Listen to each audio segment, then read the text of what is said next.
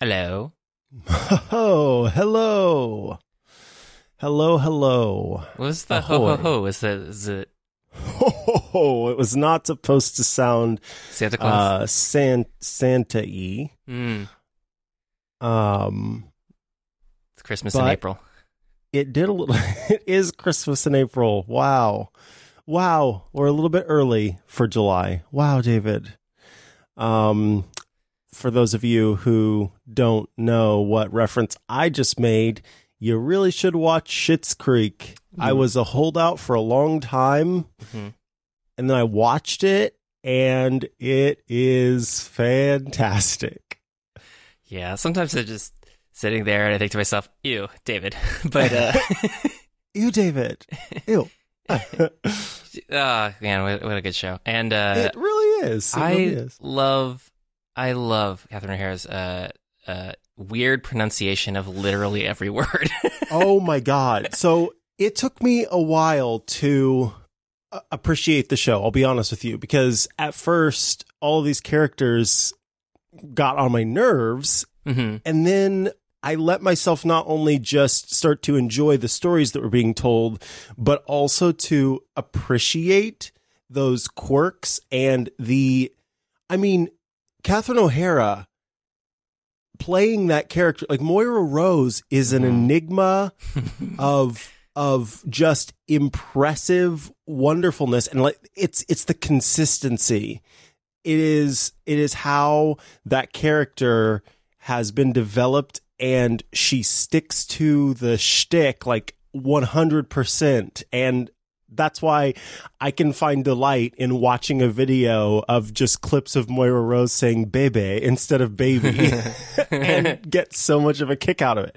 It's that in the end, well, I shouldn't say in the end, but in the end of the episode binge watching I did, it was Moira Rose who became my favorite character, simply because it's just like it's so fun to watch Catherine O'Hara play that role, and it's fantastic. And it was Luke who got me into the show, and so I showed him some of the old mockumentaries that they have performed in, Eugene and her, and that was really fun to introduce. Like Best in Show with the Christopher Guest movie.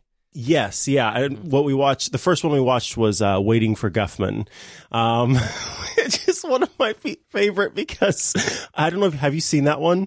I haven't seen Waiting for Guffman. I've seen the one that's about Purim, the wind something. Oh, A Mighty Wind. A Mighty Wind. And I've seen Best in Show. Thank God for the model train. Otherwise, they would have not had an idea for the big train. That's so fun. In Waiting for Guffman, Christopher Guest at one point throws this fit, and so he's playing this this theater person who works in this small town, but like wants to be a big Broadway director, and he asks for I can't remember how much, I think like $100,000 or something for his budget, and they won't give it to him. So he throws this fit. At one point he goes, "You're bastard people," and I like to say "you're bastard people" to people whenever they're, being annoying or something, just as a fun little bit. But bastard people is pretty great. Anywho, Catherine O'Hara, wow. Yeah. Moira Rose, wow. A lunchtime chin wag was something that she said, and I shared that on Tumblr, and it's been like one of my most popular posts, was just a quote of Moira Rose: "A lunchtime chin wag, David." I mean, I really love her fruit wine thing. I think that was the episode that sold it to me, because I think it's like episode 6. Because at first, like you, I was a little put off by how unlikable all of the characters are, and the pacing of the show is a little slow at first. But then by the time you get to the fruit wine episode, it's just like, this is firing on all cylinders. Like, Eugene Levy's great as this guy who's trying to manage a situation that he has no real ability to do, and Moira is trying to be a star in the way she can, with the dignity she can, but it's for fruit wine. And so she just gets wasted on it, and she's horrible at it. It's amazing. Yeah, and it took me a while to like Alexis, because on the face of it, she's playing this role of like privileged California girls kind of attitude, but there's so much more to that character, and and again, I think that she comes in second for me in terms of commitment to playing that role through and through, and really like all of her little hand movements and the faces that she makes. And it's watching that show, like I said, it's not just watching the show and getting into the story for me. It's about watching these actors just really drive it home on portraying these roles, and it makes me appreciate it all the more for that. Yeah. Good show. I'm sad that it's in its last season, but I'm glad that it's going into its last season with them being able to be prepared for it being its last season and getting to sort of wrap up the story, as opposed to it being like, oh, we're out of time, we got to throw in a last minute who knows what happens kind of episode. So I'm glad about that. Yeah. I'm gonna miss all of them. All right, but me too. And I'm still a little behind, so actually I won't be missing them yet. But yeah, I have not. The current season I've only seen, like the one that's on television right now, I've only seen the first episode of. So it'll be a while before I'm like fully. Yeah, I think it's really going to be one of those series that people are going to appreciate after it's done. Kind of like Arrested Development, which no one appreciated when it was airing on Fox, but then when people got the DVDs and they like told their friends to get the DVDs. Then I feel it's the same sort of situation. Only this time you don't have to collect plastic discs. But no plastic discs for you or for me. Yeah. Anyway, it's good. But we should probably pivot to an animal fact before we get into technology. And I know that you have, I believe, a compendium of animal facts that you've been compiling from the many delays that we had in the prior weeks, and I know that you're looking forward to sharing your animal facts with the world. Yeah, and here's the thing: that compendium is going to have to wait because I share those with you, and that's kind of how I collect them, and I also send them to myself. But I'm going to send Joe a link that we can include in the show notes, because everyone needs to go read about how scientists are doing that thing like they do in Jurassic Park, where they do something they really should not have done. They go read about pig brains. Yeah. This made the rounds yesterday. Yeah, if you have not heard about the pig brains yet, then you should go read about pig brains. So there was a study that was published in Nature, and essentially after some brains that were removed from pigs had been dead for about 4 hours, they were able to restore function to those brains.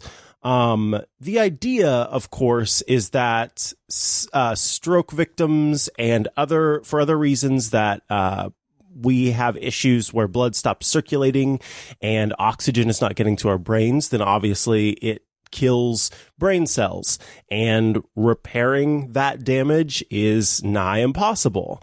And so they want to look at how they can reverse what up to this point has been irreversible damage of brains. But in the meantime, they're making pig zombies, and that's freaky. So just go read about it. There's a lot to it, and there is obviously, ultimately, this is a good thing. I'm joking about it being a bad thing, but the longer that they can go and still be able to restore function in the brains, this is a big deal. So there's a PopSci article that I am sending Joseph Rosensteel, and you can check out more about that. And there will be more animal facts next time, because that's the most important thing in animal facts. IMHO that's going on right now. Although I did come across an article this morning that said, oh man, now I've lost it. Glowing millipede genitalia give scientists a leg up in the lab. And wouldn't it be so legs almost, up? Exactly. It should be legs up. Yeah, that is almost what I shared, because, and just put simply, millipedes, they're exoskeletons. If you shine ultraviolet lights on them, then their exoskeletons glow. And it turns out so does their genitalia. And so it helps scientists to be able to define millipede species, because they can look at the glowy bits, the glowy reproductive bits, as it were, which scientifically that's called GRB, glowy reproductive bits. So if you ever hear a scientist talking about GRB, you know they're talking about phosphorescent penises. So, Joe, you ever folded a phone in half? No. But you know what I'm not going to do? What's that? Fold a phone in half. You know what I'm not going to do? Fold a phone in half? No. Yes, that too. Good guess. But wrong guess, but right guess. Peel off the protective coating? Or I guess I should go, blah, blah, blah. You can't peel off the protective coating.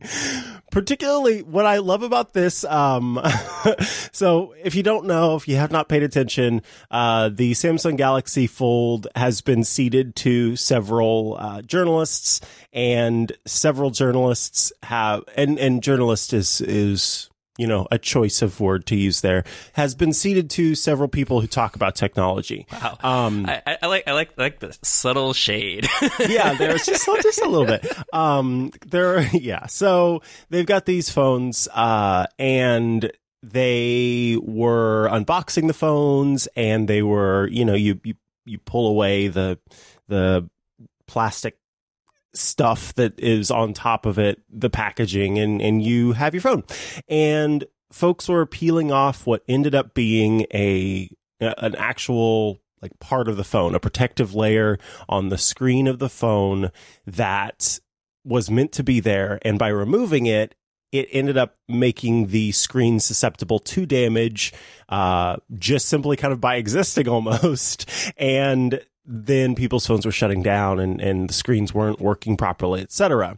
But what I have found most interesting is that there seems to be a disagreement on the communication that Samsung has given to these people who talk about tech in terms of what they should and shouldn't be doing. Because I saw photos where the boxing or the packaging had an alert, a warning, hey, don't remove that protective coating, because if you do, you could damage the phone. But then some folks are saying, hey, I got this phone, I started running my fingernail up underneath the screen and peeling off this coating, and now my screen doesn't work. And it's just very interesting to see, like, are people, why do some, you know, if I take these people at their word, why do some phones have this warning on them and some don't? But if I choose to sort of eat the popcorn and sip the tea and, I don't know, pull out my magnifying glass and zoom and enhance, what I want to believe is that everybody got this warning on the packaging, but some people are ashamed to admit they didn't read it and they decided to peel off that protective coating anyway. I don't know what's true, but what's more fun, folks? Definitely the second one. Yeah, the second one's the best. Because it's I would say it was all dudes. Now that might just be a virtue of the way that this industry shakes out, of people who get review units for phones. But it was pretty funny to see that several dudes might not have read instructions if they existed. They didn't read instructions. Yeah, well, it's weird what happens when you don't read instructions. I like. Well, I also like the way that Samsung worded their reply, in that they're going to make sure that they clearly communicate to customers that they can't do this. Now, in the defense of these brozos who picked up these phones and peeled off part of the screen, it does really look like a protective coating that you would remove from a display that you receive. To be fair, it does. It is strange that they designed it this way because if it's supposed to be part of the screen, it should be sealed under some sort of bezel or other there's some other sealant should be applied. Mm-hmm. The fact that it's sort of just adhered to the top of it with a raised edge that can be pulled as if it was a sticker is a horrible design idea, because you're not just going to get people who are going to ignore warnings and peel it off anyways. You're also going to get situations where it's just going to snag on things in life. Yep. And get dust underneath it, and it's not good. No, it's like, here's your phone. It's covered in Scotch tape on the front. It needs to stay there forever. Don't touch the Scotch tape. What it feels like to me is it was a last minute. It's like when a company makes some sort of, they realize that the batch of Cheez-Its that they made have more corn syrup in them than they originally thought. And so they have to stick a sticker on the nutrition facts label, and it updates the amount of sugar in a thing.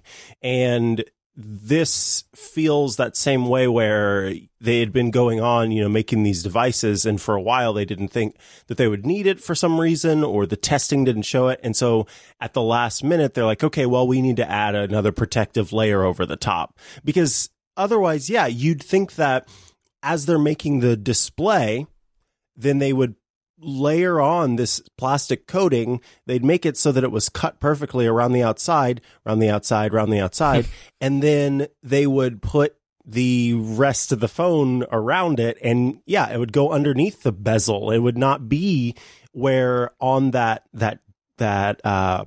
joint you can see the difference between the screen underneath and then the layer on top of it. It would just go all the way to the edge. It doesn't make sense to not have it go all the way to the edge.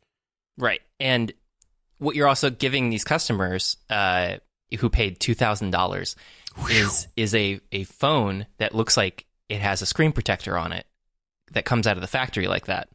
That is the look of a $2,000 phone. Which I think is insane on a number of levels, because it's saying that this is the tastefully designed high-end phone of your dreams, and it looks like when your paranoid relatives have put screen protectors on their phones because they're worried that their keys are going to scratch it in their pocket or their purse. So that's what it looks like, and it's a $2,000 phone. I don't understand. I don't understand the thinking. And I noticed that there seemed to be some review units that failed that didn't have the protective layer removed. Yes. And I feel like that is also a big story, because it's not just the brozos who peeled their phones. It's so inconsistent that, even the ones that are not, it's huge in my opinion, because it shows like there's no, apparently there's no proper way to handle this phone. It's going to break no matter what. And that's not great. Yeah. I just can't imagine. You have to be selling this with like some sort of warranty that's going to protect you from the damage on this, because literally everyone is going to take these phones, these $2,000 phones, out in a month and a half or something before they ship, and then they're just going to all be busted. It would be a huge loss for Samsung if they were to have the situation, because you know what Samsung was just finished recovering from? Phones that exploded. And now these phones are not ones that explode, but they're ones that instantly break in 48 hours. So I don't know what they were thinking, but their official statement is that they're just going to clearly communicate that the layer cannot be removed, and that they're going to work with the reviewers who had their units fail for other reasons, and try to solve that problem. And I just can't imagine how it got to the point where these phones were in these reviewers' hands. Like somebody must have just been like, all right, well, we'll just ship it. And that's mind-boggling to me, because you have to believe that they tested these phones, and and that was one of the things that I remember people talking about, was how they were saying, like, yes, we tested, these phones get tested more than normal phones do, and something about like 200,000 folds and this and that and the other, and it makes you suspicious about the lip service that's being given there, for sure, where you're going, I mean, did you test these phones? Was that a thing that you did? What is the difference between a Samsung employee having one of these devices and a reviewer having one of these devices? Although I will say, too, one of the things that boggled the mind a little bit was how everybody was talking about poking at and scraping at and picking at that plastic coating. And those verbs are just so, it's like, why are we poking and prodding and picking at this $2,000 review unit you've been given? I get it on the, at the end of the day, that's what people who buy stuff do, but it was still just like, kind of gave me the heebie-jeebies a little bit. It's like, oh yeah, I decided to poke at the display a little bit, and I'm like, you did? Why? Why'd you do that? You wanted to do what now? Well, you're scratching at it. Why? Yeah, but it's the thing that reviewers do. Like the Verge, when the iPhone switched materials, was all like, let's just drop it in a pocket with some keys and see how bad it gets.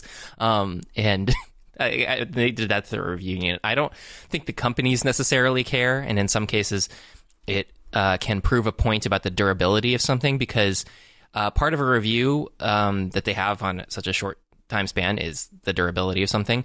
And when Samsung says that they're like testing the number of times it's folded, I'm sure there's literally a machine that is folding it perfectly in exactly the same way every single time in a room, and that's how they come up with this incredibly high number, that there's not a human being that has folded these phones that number of times in everyday life, where it's coming in and out of a pocket, in different conditions where there might be some torque, whatever, applied in different sides of the screen, in different ways. There are different circumstances that seem to be in the real world from what they tested inside of their lab. Now, I've seen a couple people say like, oh, this is embarrassing, and Apple has these problems too, blah blah blah, the keyboard. And it's like, no. This is not like the MacBook Pro keyboard, because the MacBook Pro keyboard didn't instantly fail in everyone's hands. The second it went out into the world, it was like after a couple months of use and after a year. But this, and only in certain conditions and for some people. And this is a situation where like nearly every reviewer that I've seen has had some sort of issue with their device. Not just the peeling, but what was it, like the corner of the screen in the hinge was like coming out of one of them. Yeah, it was a bulge.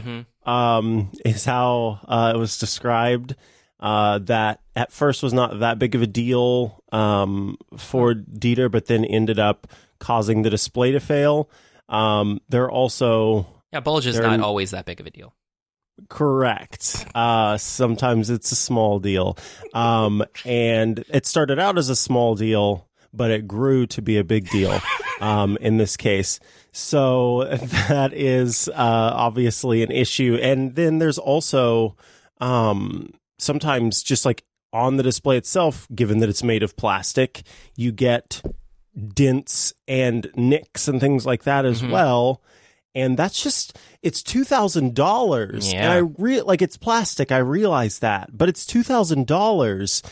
I would rather spend $2,000 on so many other things than this janky phone that breaks after 3 days use. And this is still just, it's too, in my opinion, it is too early for them to be shipping this device. And I think the technology needed a lot more time. Oh yeah. But they really just wanted to get it out there, it feels like. Yeah, the old thing about how if you have any sort of forum or comment system, there's always going to be somebody who wants to rush in and say first. And that's never going to be a very thoughtfully considered reply to something, because the incentive is to just be first. And I believe that this is a situation where the incentive was to be first, because this is not well thought out or considered, because it has a lot of defects that even if the product is working as intended, even if you don't peel this film, even if you don't have a defective unit that has the bulge, etc., you're still, like you said, you're going to have dents in the screen, and it has just a general dimpling from the fact that it's plastic. It's never going to be a smooth surface. And I know that some people are willing to make that trade-off, because not everybody likes to have a phone that's made out of glass. There are a lot of people who break their glass phones and then continue to use it. I wish my phone was made out of hard candy. Did you see that Broad City episode where the phone was broken and it like the whole front of it was shattered, and Ilana was trying to use it, and she lifted up her finger and it was just covered in blood. It's just covered in blood. Yes. Reminding me of my little brother. I think that was the Instagram episode where they're like trying to like document their day. But they kept having phone problems. But that was that's a kind of a real thing. Like, everybody has like really busted phones in real life, and so I don't know if people would actually be okay with the dimpling and the little dots and dings in the surface, as opposed to just a generally shattered phone, or a cracked screen at the very least. Like, my mom has a Samsung Galaxy S whatever. I think it's 2 years old or year and a half or whatever. Like, it has like edges that roll off to the side, so I don't think it was the last year's one, but it's not the edge where it like rolled.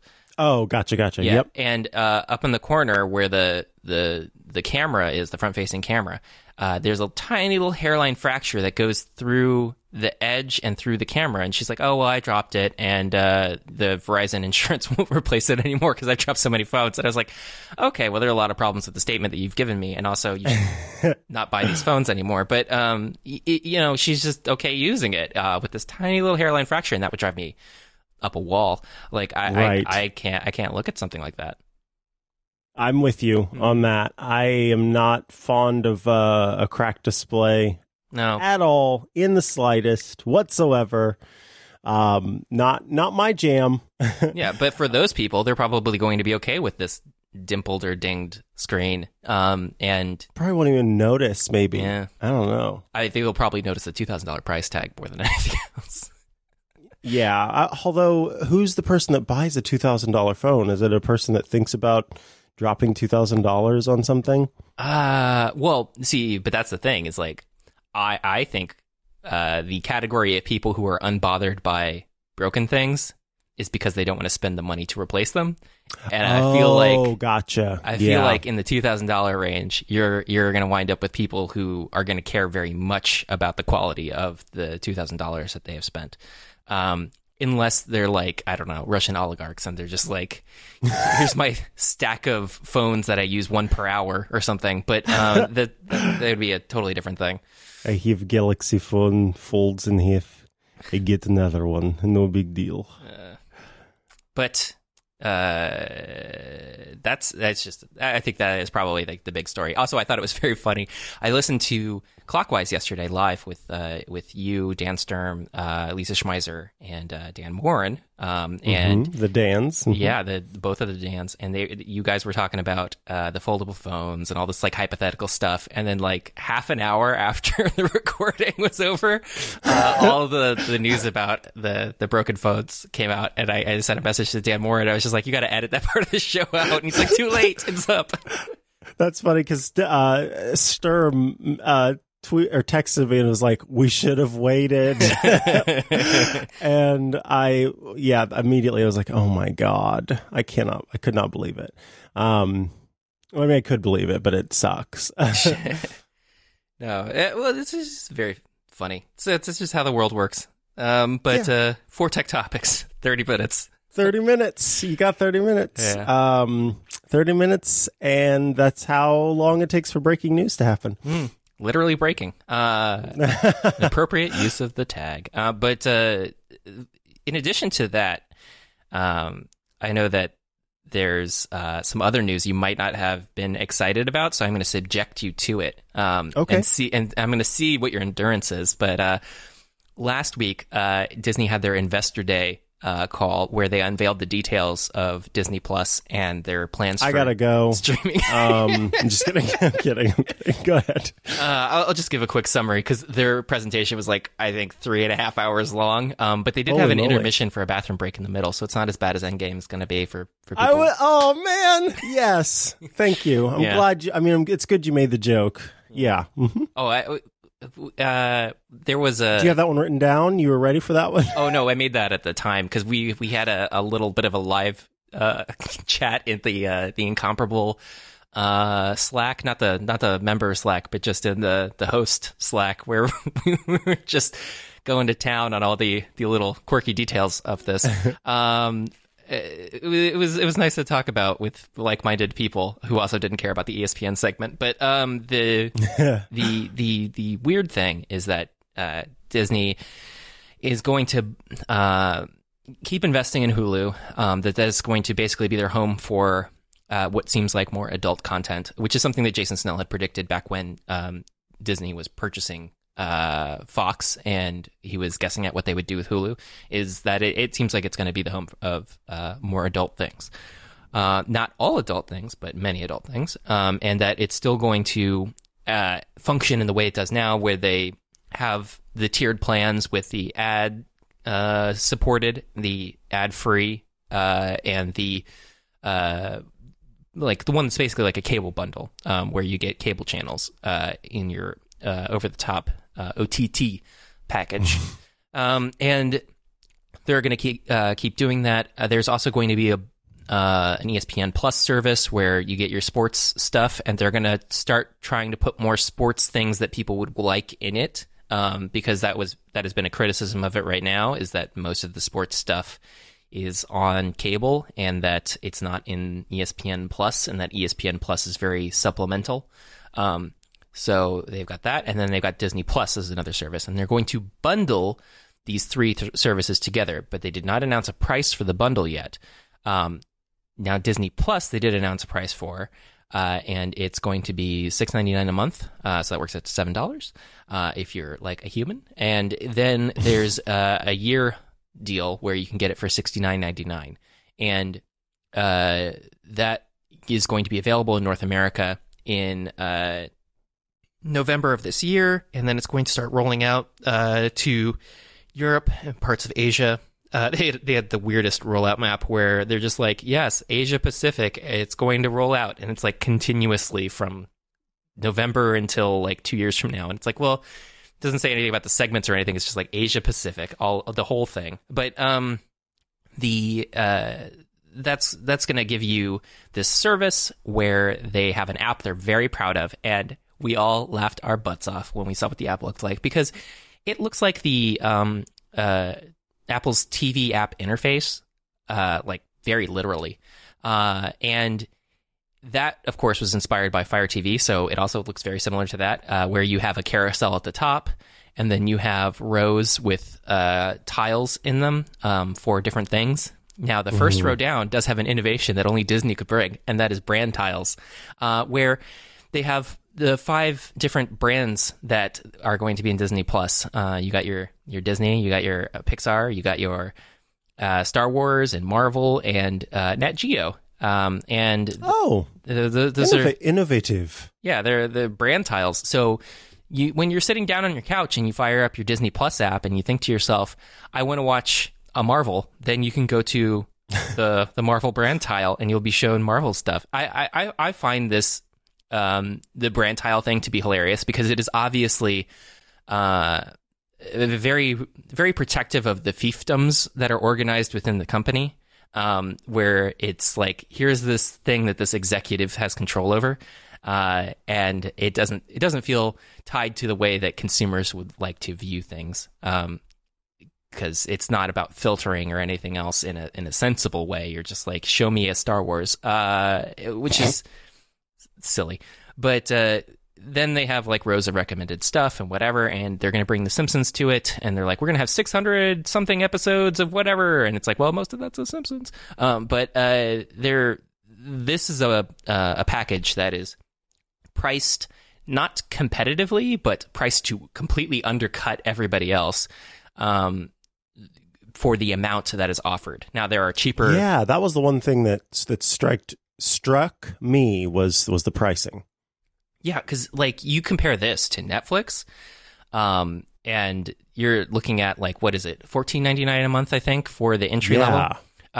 Although they keep changing that, so who knows? I feel like every couple of months I get an email that like we're increasing our subscription thing from this much to this much, and Amazon is like every 6 months or so. Yeah. It seems like. Well, but with Amazon, it feels more stable because you have many other things that come with your Prime membership. True. Yeah, that keeps growing along with it. And yeah, Netflix is like, well, we have more content, so more price. Yes. And it worked that they released Homecoming at the same time. So I was like, yeah, that's fine. You do that. That's great. Cool. Yeah, but how are you going to feel about that like in a couple of years? Exactly. Because the weird thing is that Disney's losing money on this. Okay. That's something they didn't cover in Investor Day, but it came out afterwards when people were breaking down the numbers.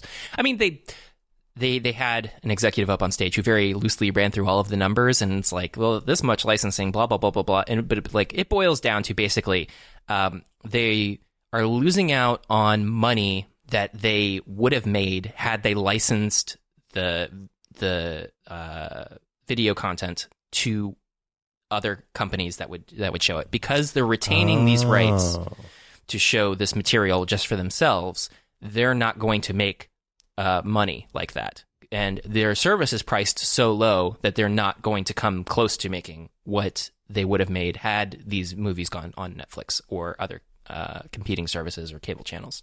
So it is interesting because they're more than willing to make that monetary sacrifice in the short term, because I bet they're going to increase the cost of this over time. But it seems mainly geared at getting everybody in and used to Disney so that they feel like they can't live without a Disney service. Because if a Disney service came out and it was priced at $16.99 or whatever, then nobody would really feel as compelled to sign up for it to watch things, because then it doesn't seem as worth it, because you haven't experienced the service. You don't have any idea of really what's in it other than all Disney content and all Marvel content. And I saw a lot of really poor knee-jerk reactions where people were like, oh, so $6.99 for a channel that's just for children? And it's like, nope. You don't understand what Disney owns, if you think that. Yeah, because they own it so much. Yeah. What is that? Go ahead. Oh, no. Yeah, I mean, they own everything. And not just for children, but for adults who are interested in things. Like, there was this really silly part of the presentation where if you watched it, you kind of would have chuckled, because there's a guy up on stage and he's like, here's a quadrant map of the areas of the demographics that are covered by the different brands that Disney has. Okay. I mean, it was really just like a total eye roll, but it's true in that they cover these quadrants. They are a four quadrant company, as it were, because they have all this stuff. Now, people might not think that they have all this stuff covered because they just think of Disney and they think of children and they think of cartoons and they think of the Disney Channel, but they have so much more on hand than that. But we'll see how that all goes. I'm interested in what's going to happen, and I'm going to sign up at $6.99 a month for access to everything that Disney basically has. So that's going to happen in November. Yeah, I'm certainly interested in having. I mean, because again, it's not a bad price, and especially for what you're getting, I think it makes sense to do so. And two, one of the good things is typically these, you not only get access immediately, but you get like continued access to new content that's added all the time. And so in that aspect, it will be interesting to see, you know, what continues to be put on the platform and fun stuff that you get to watch. So yeah. I think it's all around, it's a good thing. Yeah. I mean, it's certainly very interesting watching like this Game of Thrones style competition between all of these large companies over who's going to get entertainment dollars. That's the fun part for me. There's some sort of blog post there where you compare them to the different houses or something. I don't know how any of it works because I've never watched the show, but I bet there's something there. I'm actually really behind on the show. Jason doesn't like it. He thinks it's too violent and gross and dumb and boring. And I can't really debate him. Any other words? Yeah, I can't really debate him on that point. So I just don't watch it anymore. But I think I left off at like halfway through season 4, maybe 3, something. I don't know. I don't even remember anymore. It's been so long. But I don't have enough free time to watch it on my own time. I barely have enough for Discovery, and that's going to be wrapping up soon. And I'm really interested to see how CBS is going to justify charging $11 for the ad-free tier of CBS All Access just to show Discovery again next year, because I don't think the Picard show is going to come out next year during the calendar year. Things that make you go. Yeah. But you got any further tech topics? You know, that honestly, that was kind of the Bindi phone was the big thing. The Bindi Irwin was the big thing. Yeah, I don't really have anything else because the only other things I saw out there was like Google and Amazon no longer fighting with each other, which is nice. So now people can watch YouTube on their Echo shows and whatnot. Oh, I missed that news. When did that happen? That was where did it go? There it is, Engadget. When's the date? Let's look at the time. That was 2 hours ago. Oh, well, that's why I missed it. I was asleep. Yeah. But that's interesting, just because it's been pretty silly the way that they've tried to circumvent the system.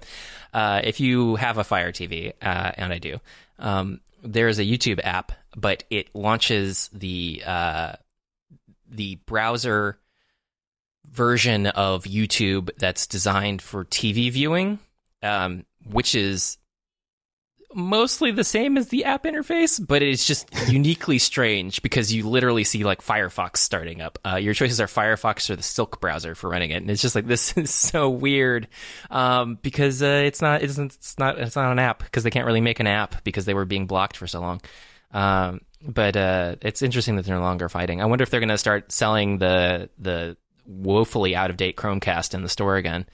They may, because right now it's YouTube is going to Amazon's different dealy bobs, and Prime Video is working with Chromecast and Android TV.